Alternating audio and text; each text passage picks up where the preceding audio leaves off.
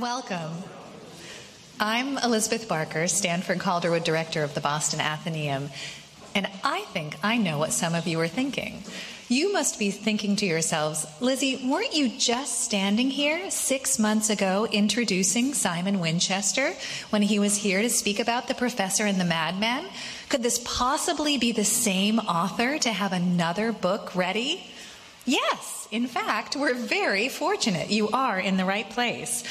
Our speaker today is none other than the best-selling author and journalist Simon Winchester.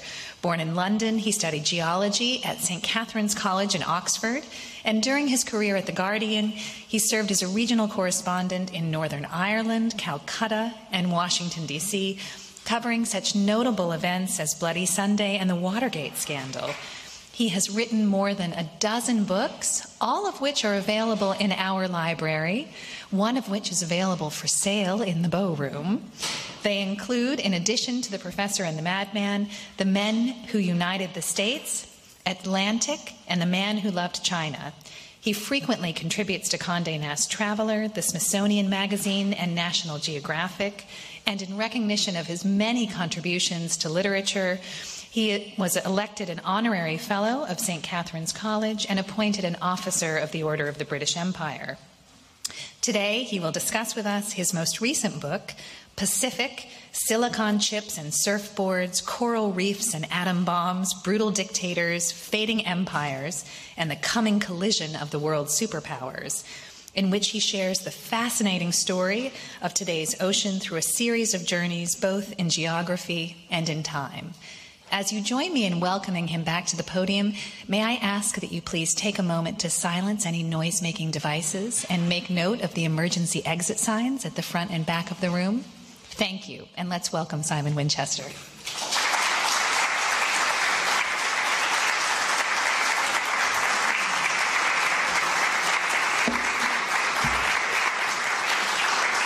Well, thank you very much indeed.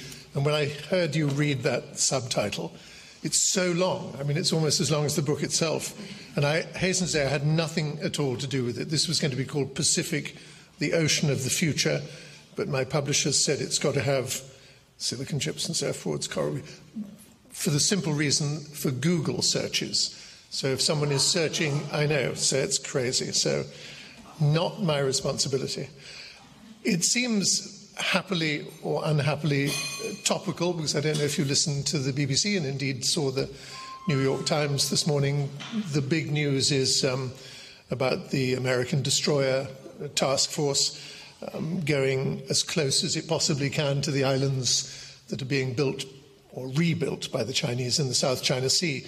So this reminds us what part of this book is about, which is that the Pacific is an ocean which is increasingly going to be in the forefront of the news. And already the Chinese have said, don't do this again, because we're going to take steps. So it's becoming rather dangerous. So there's a whole chapter on that in this book, and I'm not going to be talking about it in the next few minutes to any great extent, but it is there. And so if you want any background to what you're seeing on the news and what you'll see, I dare say, on the news tonight on television, then it is all here.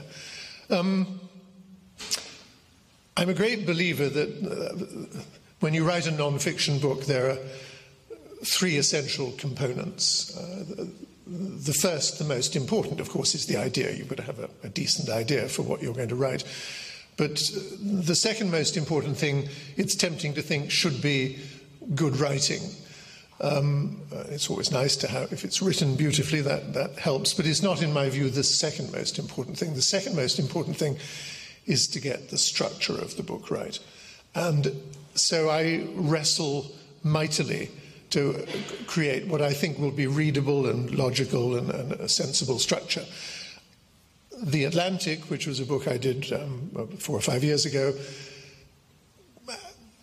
the structure there was the 7 Ages of Man from Shakespeare, from As You Like It, which seemed to work reasonably well, because if you apply, childhood and school child, lover, soldier, old man, return to childhood, it worked quite well.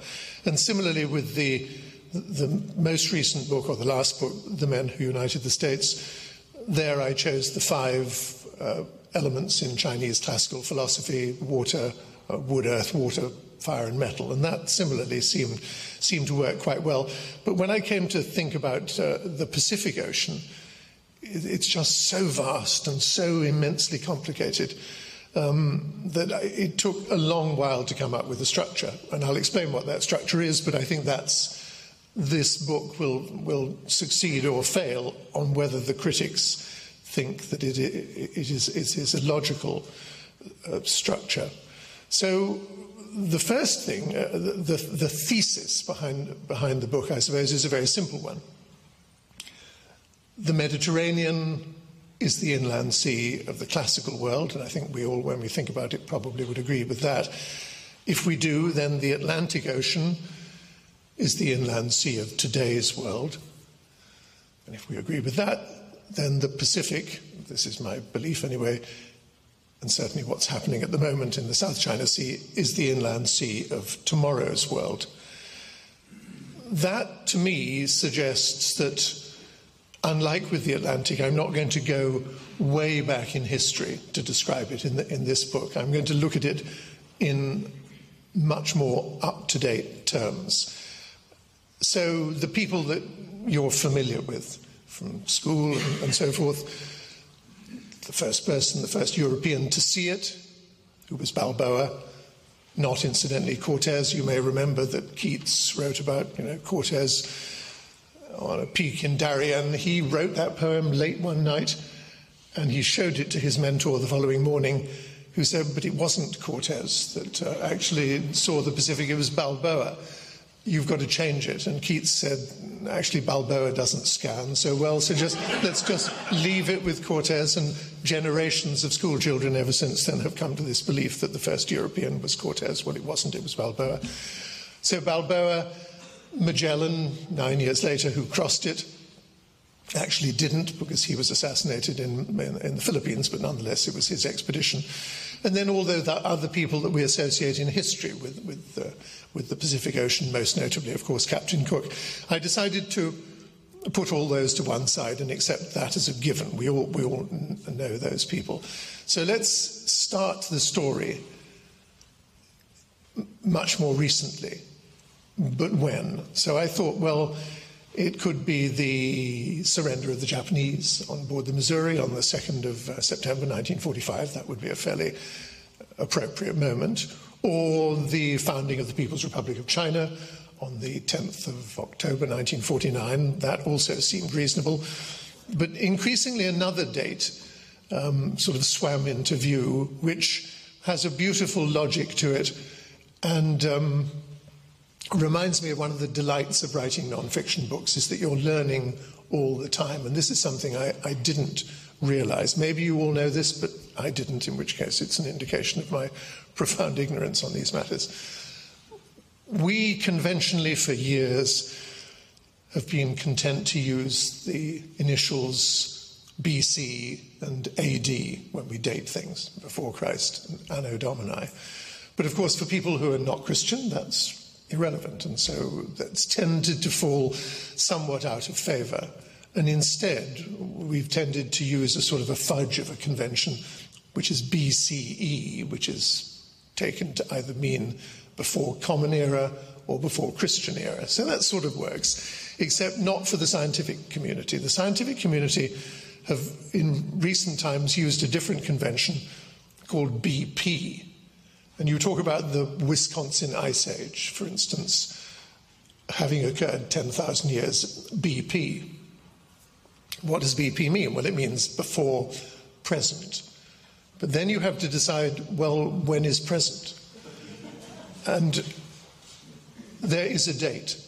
The index year, the index moment for the dating system BP, before present, is the 1st of January 1950. And then one says, well, why the 1st of January 1950? And there's a simple and, as I say, rather beautifully logical reason. And this will also, I'm afraid, take you back to school child memories. It's all to do with carbon-14 dating. I'm sure you know the principles of carbon-14 dating, that in the atmosphere, there is carbon and carbon dioxide. And there are two isotopes. There's carbon-12, which is stable, and carbon-14, which decays and has a half-life of 7,530 years, a sort of number which is hammered into my brain anyway when I was a schoolchild. So when something that absorbs carbon dies and stops absorbing carbon, then although the amount of carbon-12 in it remains constant, the amount of carbon-14 will be reduced by half every 7,530 years. And so by measuring the amounts of carbon, you can tell exactly, very exactly, when that tree or that fossil expired. Well, that's all well and good if the ratio between carbon-12 and carbon-14 is constant, which it was for a very long time, until 1950. What started to happen in 1950 is because of atomic testing. One of the fission products of weapons testing was it produced a huge amount of carbon-14, which it threw up into the atmosphere. And so all of a sudden, from almost exactly January 1950, the ratio between carbon-12 and carbon-14 started to change. And so to have accurate dating, you had to introduce an algorithm every year, and a more complicated algorithm. And until 1963, which is when most nuclear testing stopped, except, of course, for the French, who are pesky about these things, you had to introduce this algorithm. So before 1950, the world, one could say, was pure. And after 1950, thanks to our efforts and our efforts in the Pacific Ocean, which is why it makes it appropriate for me, it became impure. So I thought that is the date to choose. So what I then did, I now know the beginning point of the book and the end point of the book. So I thought, well, the structure, I'm not going to use As You Like It, I'm not going to use Chinese classical philosophy.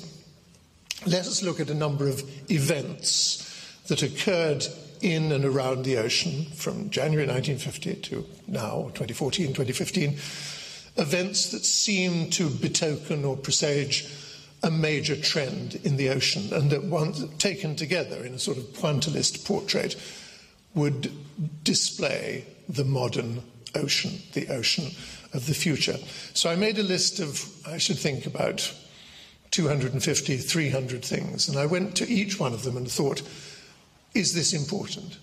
Is it interesting? Does it betoken a trend? And in the end, winnowed them down to 10, because it seemed to me that 10 is probably an ideal number of chapters. And then decided on those 10 and wrote the book. And as I say, that decision is what I hope the reviewers will look at sympathetically, I hope. So just to give you, I won't go through all 10 of them, but just as an indication, the first chapter actually is just 4 days after the 1st of January. It's the 4th of January 1950, when President Truman stood before Congress to make his State of the Union message, and he announced for the first time ever that America was going to start testing a completely new type of weapon. It had tested, of course, fission bombs. We knew all about those. And of course, 2 of them had been used to attack Hiroshima and Nagasaki. But now they were going to test these bombs of theoretically limitless potential, hydrogen bombs, thermonuclear weapons, and they were going to test them in the Marshall Islands and specifically in Bikini in the Western Pacific.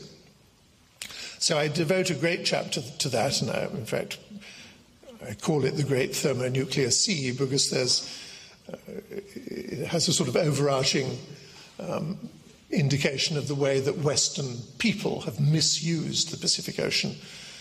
The second, much more congenial, which was, it's funny because I was in Edmonton, Alberta yesterday, where it's very cold and there are no trees. Miserable at this time of year.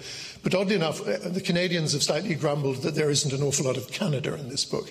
Well, chapter 2 actually begins in Edmonton, because the stores in 1955, August the 8th, in Edmonton, Winnipeg and Vancouver, the electrical goods stores had in their windows a new device that they were hawking for, I think, $50 or something, which was a shirt pocket-sized radio set.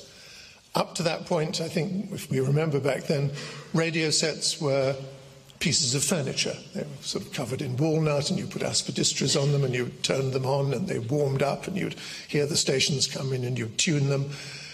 This device was tiny, it was portable, you could hang it on a tree, you could put it on a table in the garden, you could listen anywhere. It was called the TR-55, and it was the first transistor radio. And it was invented and marketed by a firm called Totsko, or its initials TTK, Tokyo Telecommunications Company, except that in tiny letters under the dial was a word which no one had ever heard before, which was the word Sony. And that began a huge new development in trade, because within weeks, within months, container ships, although they weren't invented until the mid-1950s, were streaming from ports in Japan and then later in Korea and then nowadays in China, ever eastward to the Golden Gate Bridge, to Seattle, to Vancouver. So that development seemed to me to be tremendously important, and I love the man who's associated with it. If we think about the Sony Corporation at all, we think of that rather smooth sort of silver fox of a man, Akio Morita, who was the public face of Sony. But this engineer called Masaru Ibuka, a great sort of hero of mine, and he was an inventor. I mean, he was a rough, tough Japanese engineer, and he invented the transistor radio, and he invented the Walkman. I dare say a few of you will remember the Walkman. He invented the Trinitron television, which drove a horse and cart through television technology. He invented the Betamax.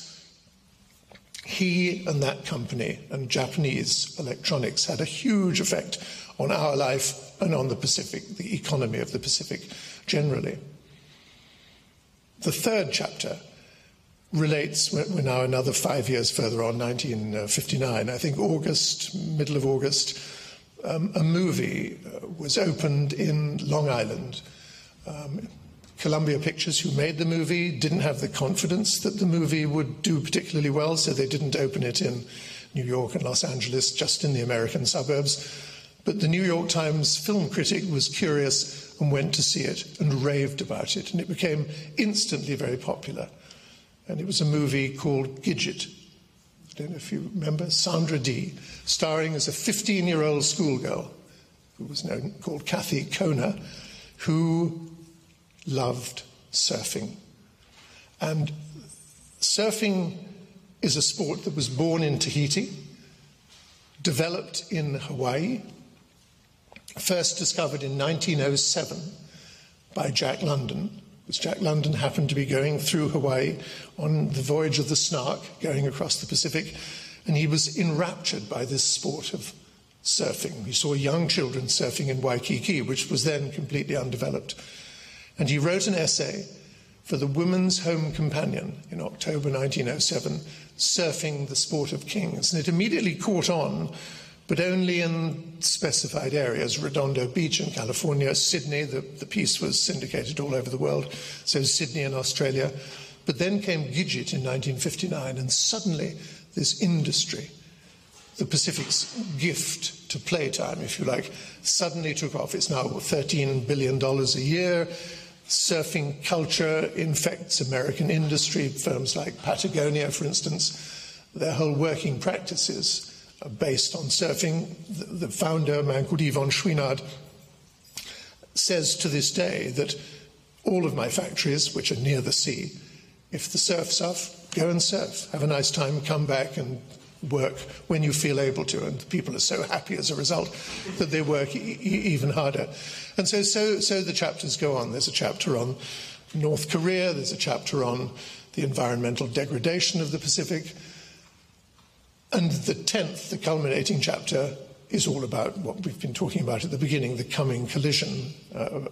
We hope it's not going to be a violent one, between the two superpowers that glare at each other across the Pacific, China and the United States. So in a way, the book, I suppose the overall tone of the book is not alarmist, but somehow it's a constant reminder that ever since Western people have invaded this territory, which was a place given over to the Polynesians and the Micronesians and the Melanesians and the people who live on the farther side of it, we've colonized it, we've spoiled it in one way or another, we've disdained it, we've misused it. Although something which I'll talk about towards the end, which the Hawaiians have done lately, and I spent a lot of time in Hawaii researching this book, is, I hope, an indication that we're going to start respecting the Pacific and treating it rather better than we have in the past. So what I thought I'd do is from this, as you can imagine from how I've sort of sketched the surface of it, there's an awful lot there. There's a lot of stuff about the Pacific. And I'll just sort of select 3 things which piqued my interest and I hope you might find amusing. The first relates to North Korea. I mean, I've been there many, many times. I should tell you, I mean, just anecdotally, one quite amusing thing. One of the times I went to North Korea, have any of you been to Panmunjom, the place where Panmunjom is this weird place, this one gap in the DMZ where, prisoner exchanges and family visits are arranged, and where the Americans in particular and the South Koreans are literally looking as closely as I am to people in the front row here at their North Korean counterparts. And so there's a big, on the South Korean side, there's a big viewing platform, and you look over into North Korea and you can hear these loudspeakers burbling the constant 24 hours a day propaganda, and you see North Korean soldiers and a few North Korean people. It's a very, very strange place. And the Americans are always keen, I mean, I should say Americans, I'm an American now, so this is no criticism of America, I promise. We say that the building you can see in the distance, which is about as far away as the exit sign, they say this is a fabricated building. It's just like a Hollywood set, it's got beams at the back. Well, when I went there from the northern side, it's not. It's a perfectly normal building. I mean, it's part of the tissue of lies told by both sides, which is a reminder that the first casualty of war is truth. So I went to the northern side with a bunch of North Korean soldiers. And I'm looking towards the viewing station that I've stood on myself many, many times. And between me, the minefields and all sorts of nastiness, you cannot go from one to the other. So I'm standing looking, and I've got a fairly powerful pair of binoculars. And I'm looking at an American soldier. And the ones that are chosen by the American government to be on patrol at the border are all gigantic, I mean, to terrify the North Koreans. So this fellow was about 6'9" and built like a brick, whatever, factory, let's say. And he's looking at me through a long lens of a camera, thinking, what is this man doing? Is he a Bulgarian spy, or is some sort of communist fellow traveller? And I want to say, I'm a friend. I'm one of you. Don't worry. So I'm there, and I've got my binoculars, and I decide we know we're looking directly at each other, even though we're separated by 100 yards or so. So I decide to wave my hand like that. But he, totally humorless, simply says. And such does this hostility continue. But the extraordinary thing that I discovered about North Korea, it was actually created by an American. And I love this because I love the name of the guy. He was called Charles Hartwell Bonesteel III. Magnificent name, sort of Bostonian name. Could well be a Bostonian name, I fear. And what happened was this. Charles Hartwell Bonesteel III was a young colonel, and he and another young colonel, who's much better known, called Dean Rusk, whom you may remember was Secretary of State in John Kennedy's administration, were in the outer office of George C. Marshall, the chairman of the Joint Chiefs, on the 14th of August, 1945. And they were listening in on the radio, I dare say a furniture-like piece of radio, to Emperor Hirohito over in Japan, giving the famous speech the progress of the war has not necessarily gone to our advantage, one of the great understatements of all time, and we're surrendering. So they heard that, and both the colonels said, well, that's it, that's the Japanese problem over. The new problem is the Soviet Union, because the Soviet Union, which had joined the war just a week previously, was now racing southwards in all the places that had been occupied by the Japanese. It was racing down Sakhalin Island, it was threatening Hokkaido, it was racing down through Manchuria, sending its tanks and infantry down through Korea. And the Americans said, we've got to stop this, because if we don't stop the Soviets, we are going to have in double quick time a all-Soviet Korea, we're going to have an all-Soviet Japan, the whole of the Far East is going to be a Soviet satrapy. So we've got to stop it. Well, said Bonesteel, where should we ask them to stop? And they had a National Geographic magazine. And I assume you probably remember that in the geographics of old, you open them up and there would be a fold-out map.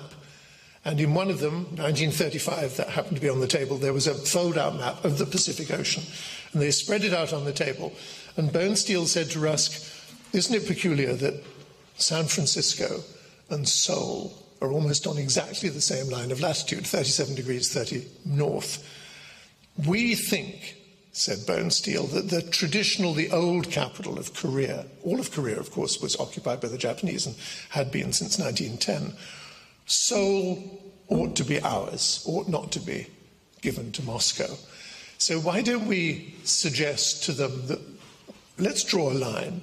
And he drew a line with a chinograph pencil connecting just a wee bit north of San Francisco and a wee bit north of Seoul, and said 38 degrees north, the 38th parallel, that should do it, and took it into Marshall.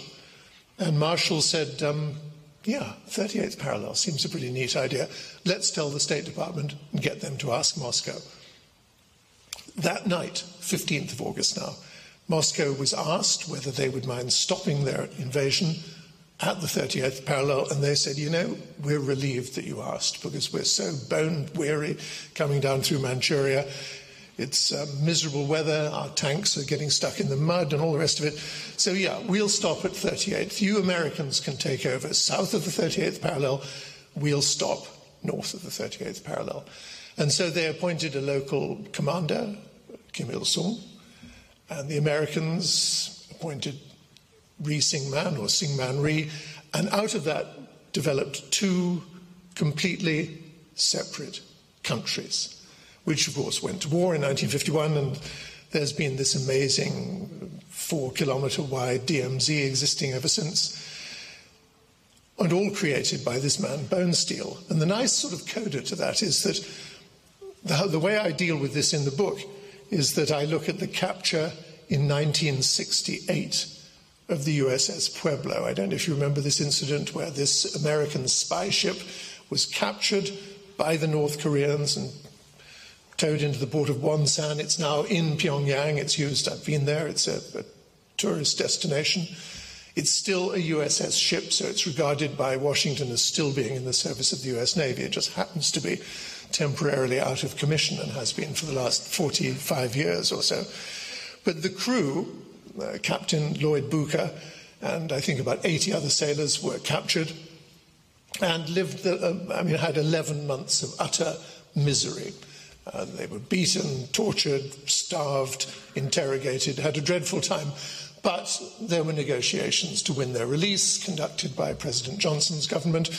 And in the end, just before Christmas 1968, they were indeed released. And there's this very poignant moment. It all takes about half an hour. You can see video or film clips of it, where there's, in Panmunjom, the place I was talking about earlier, there is this bridge called the Bridge of No Return, because that's the one crossing point, and if you go over it, you can never go back. So on this occasion, I think it was about the 21st of December, cold, cold day, on the northern side were these North Korean army trucks, a bus, I think an ambulance, and lantern-jawed North Korean soldiers, and everything about it was miserable, you know, an unremitting diet of mashed turnips and nothing else. And out of the buses the Americans, who didn't know that this was actually their last day of capture. They were ordered to walk 20 yards apart, one at a time, over the bridge of no return, with Bucher coming first and then his crewmen afterwards. And of course, waiting on the other side, the southern side, this side, there were big beaming Americans with steaks and orange juice and Christmas and freedom and everything that these guys had been missing. But the nice sort of logical conclusion to this is that each man, when he was returned into the embrace of the American forces, was warmly shaken hands by the commander of United Nations forces in South Korea, the now General Charles Hartwell Bonesteel III, who was now the commander of the whole shooting match, and yet was the man that had created the problem in the first place. Because when you think about it, if they hadn't drawn that line, if they had simply said, okay, have the whole thing, have Korea, do not divide it into two countries, it would have become now like Vietnam, Cambodia, where one of my children lives, a formerly communist, now successful and united country. And it always strikes me that creating new borders, you see this in the Balkans today, is a classic example of how the world can be made to spin dangerously out of control. So Mr. Bonesteel never knew that. It wasn't prescient, nor were any of us.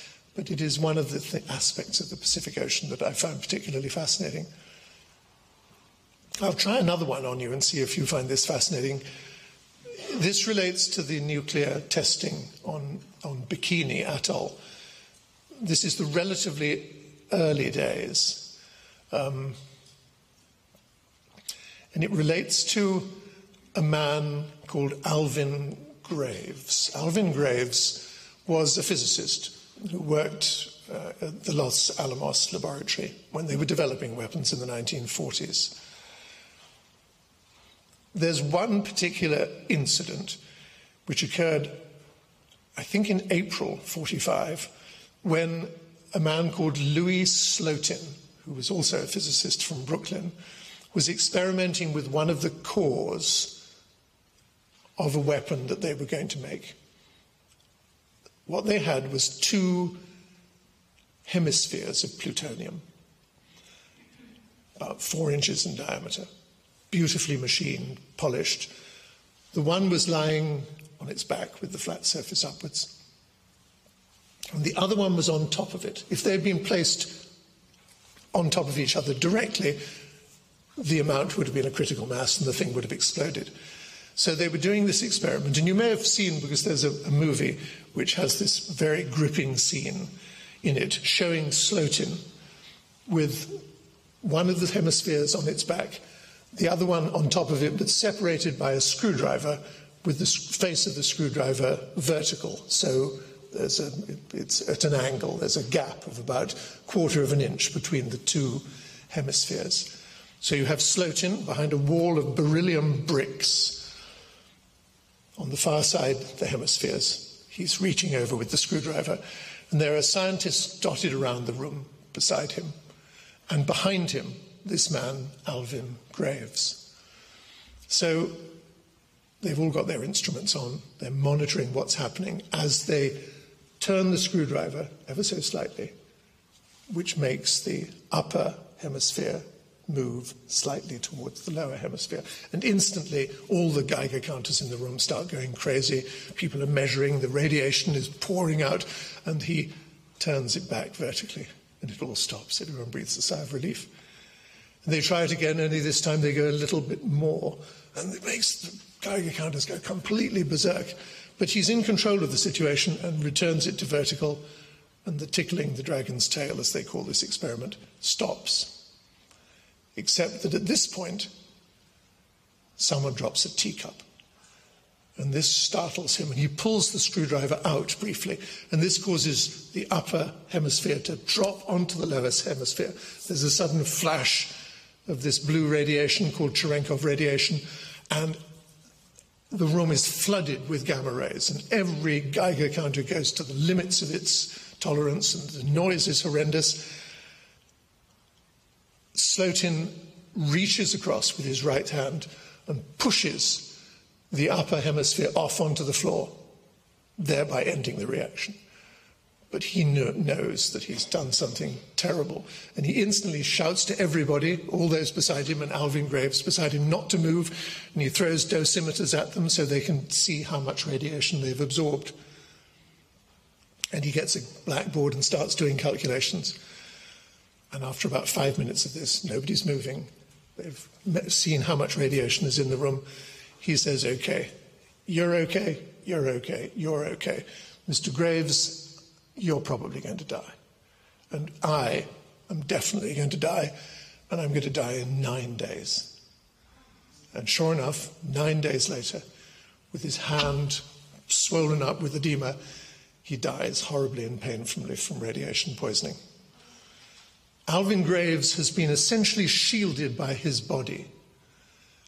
He is very, very ill. He's taken off to hospital, flown back to New York for all sorts of treatment, blood transfusions, all sorts of things happen.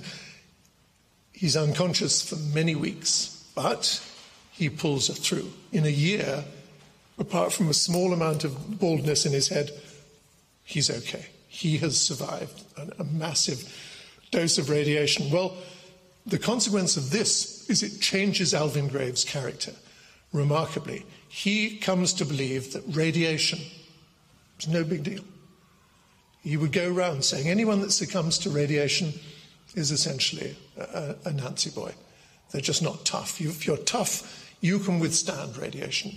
And he goes proselytizing this idea that radiation is something that you can deal with physically. It just affects weak people, which is, of course, complete nonsense.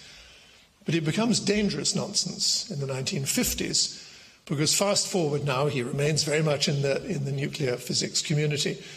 And in 1954, when the US government decides to test its really, really big weapons, and most notably a bomb called, in the Castle series, known as Castle Bravo, the second of the Castle series, who do they put in charge of actually pressing the button to fire the bomb? Alvin Graves. So we have this extraordinary situation. On the Bikini Atoll, they build an artificial island for this cylinder, which is about 10 feet long. They have made a major miscalculation. They believe it is going to be a modestly big bomb, 17 megatons. I might remind you that the Hiroshima bomb was 25 kilotons. This is 17 megatons, so it's absolutely gigantic. The miscalculation is all to do with a substance called lithium dihydride. It turns out to be 50 megatons, so it's the biggest bomb ever exploded, except the Soviets then went one better, but the biggest, effectively the second biggest bomb. On the day before the explosion, and indeed for 2 weeks before the explosion, the winds had been blowing to the northwest. Over 1,000 miles of empty sea. The American government had insisted there be no ships, and the sea was essentially empty. But 24 hours before the test, which was March the 1st, 1954, the wind shifted to the east. And directly in the path of that wind were two fully inhabited islands called Rongerik and Rongelap. Alvin Graves, when it came to deciding whether or not to fire the bomb, said, radiation, no big deal. Press that button. Press the button. This titanic explosion went off. And the islanders, downwind, within half an hour, a rain of calcined coral was coming down on them, which they thought was snow. They'd never seen such a thing. They were collecting it. They were licking it to see what it tasted like. They were so ill. They remained ill. Many of them died weeks later from all sorts of cancers. The consequences, the genetic mutations that followed, complete ruin. And there was a Japanese fishing boat called the Lucky Dragon, which is not exactly the best name, because it too was rained upon by this great cloud of radiation. They had seen this enormous explosion. It looked like a sunrise, except it was in the Western Sea, and then this extraordinary thunderous noise which lasted for several minutes, but then got bathed in radiation too. So all of this is down to one highly irresponsible man who had himself survived a radiation experiment, but who then went on to dismiss its effects. And this sort of goes generally, I'm afraid, to one of the constant themes of the book and of the Western experience. There's a very famous book by Alan Moorhead called The Fatal Impact, which was about the early colonization of the Pacific and the fact that so much disease was brought and so many people were wiped out accidentally.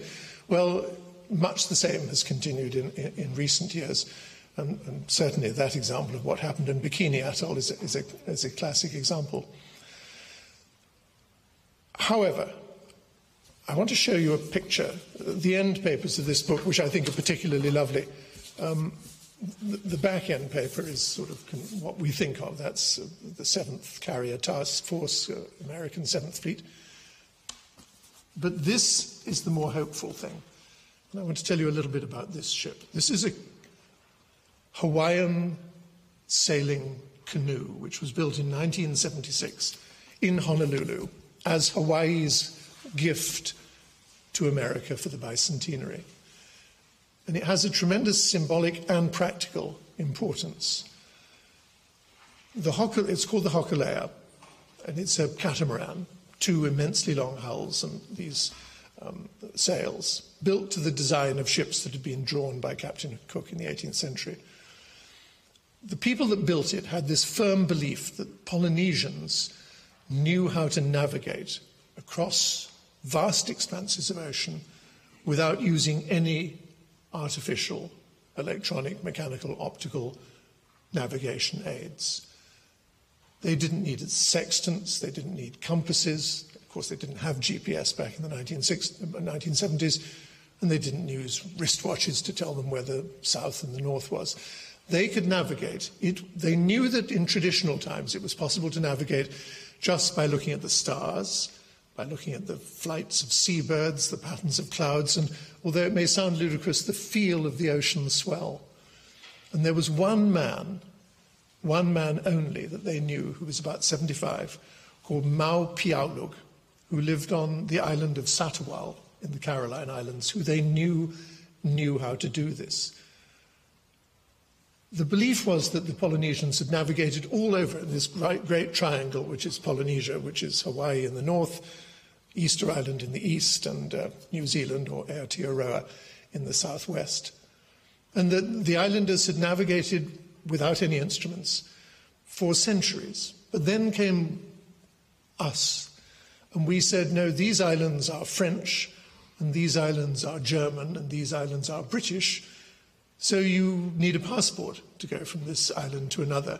And the islanders said, well, how do we get a passport? I mean, we've always been able to go from this island to that island. And they said, well, you need to fill in a form. And they said, but we don't know how to read or write. And because of this, they stopped traveling effectively. And so this skill disappeared, except for this man, Mau Piaulug. So they put him on a plane. He'd never been on a plane before in his life, flew him up to Honolulu, showed him this magnificent craft and said, can you get this using your techniques to Tahiti, 2,500 miles to the south? And he said, yeah, sure, should be no problem at all. And he taught some of the local young Hawaiians. This was at the time the beginning of the sort of Hawaiian Renaissance. He taught them how to do it. He built himself a hammock between the 2 sweeps, the rudders at the stern of the boat. And they set off from Maui, early in 1976, and exactly on time, after whatever it was, 6 weeks, there was Tahiti. They got exactly where they wanted to go, and they hadn't used any instruments whatsoever. It was just Piaulug listening to the sea, watching the stars, watching the seabirds. And of course, all Hawaii erupted in delight that they had managed to resurrect this way of life.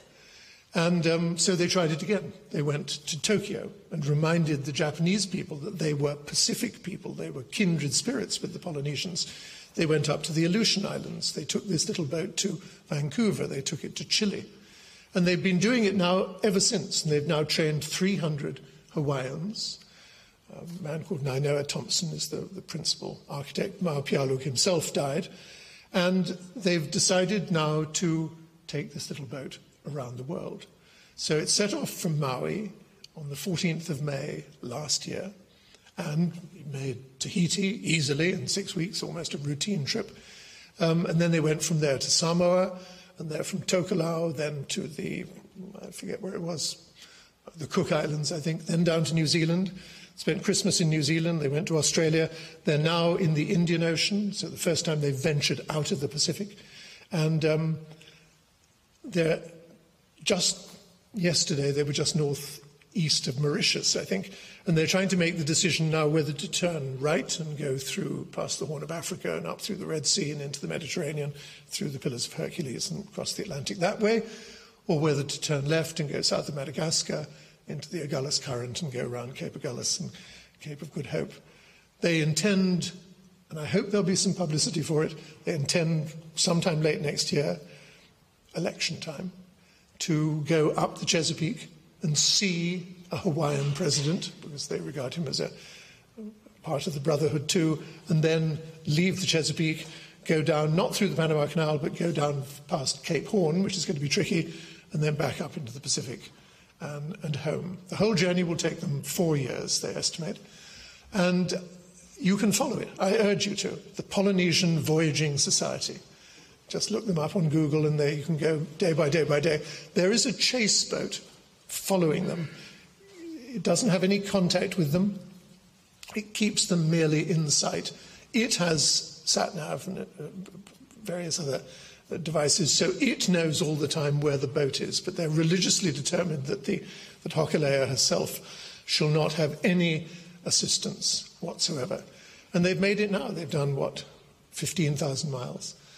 The symbolic importance, I think, and which is why I've written about it, and it fills the epilogue of this book, is that, yes, we have spent a long time disdaining the Pacific and regarding the people that live in the island as sort of savages or primitive or undeveloped peoples. And yet, and what is true for the Polynesians may well be true for many other peoples, they have skills which are remarkable and beautiful and of which we know very little. And so now that we're discovering that they, the Polynesians, have a skill which is very real and tangible, because if this boat makes it all around the world without any navigation assistance at all, we will all say that is a remarkable achievement. It will, I hope, bring the Polynesians and other islanders the respect from us, we arrogant, militaristic, imperialistic Westerners, a degree of respect, and will place the Pacific, I hope, in the position that it ought to be, in a place of remarkable tradition, remarkable strength and resilience and cleverness from which we can learn. So the Pacific is a troubled ocean, suffering from all the business of global warming. The sea level acidity is rising, the ocean itself is rising. Islands like Vanuatu and Kiribati are going to be flooded. The Marshall Islands themselves may be flooded too. So I wouldn't deny that it's facing troubles, and political and military troubles as well. But nonetheless, there are some eternal verities, such as the nobility and the cleverness of the Polynesian people, from which I hope we can learn. So that's essentially my message, and thank you very much indeed.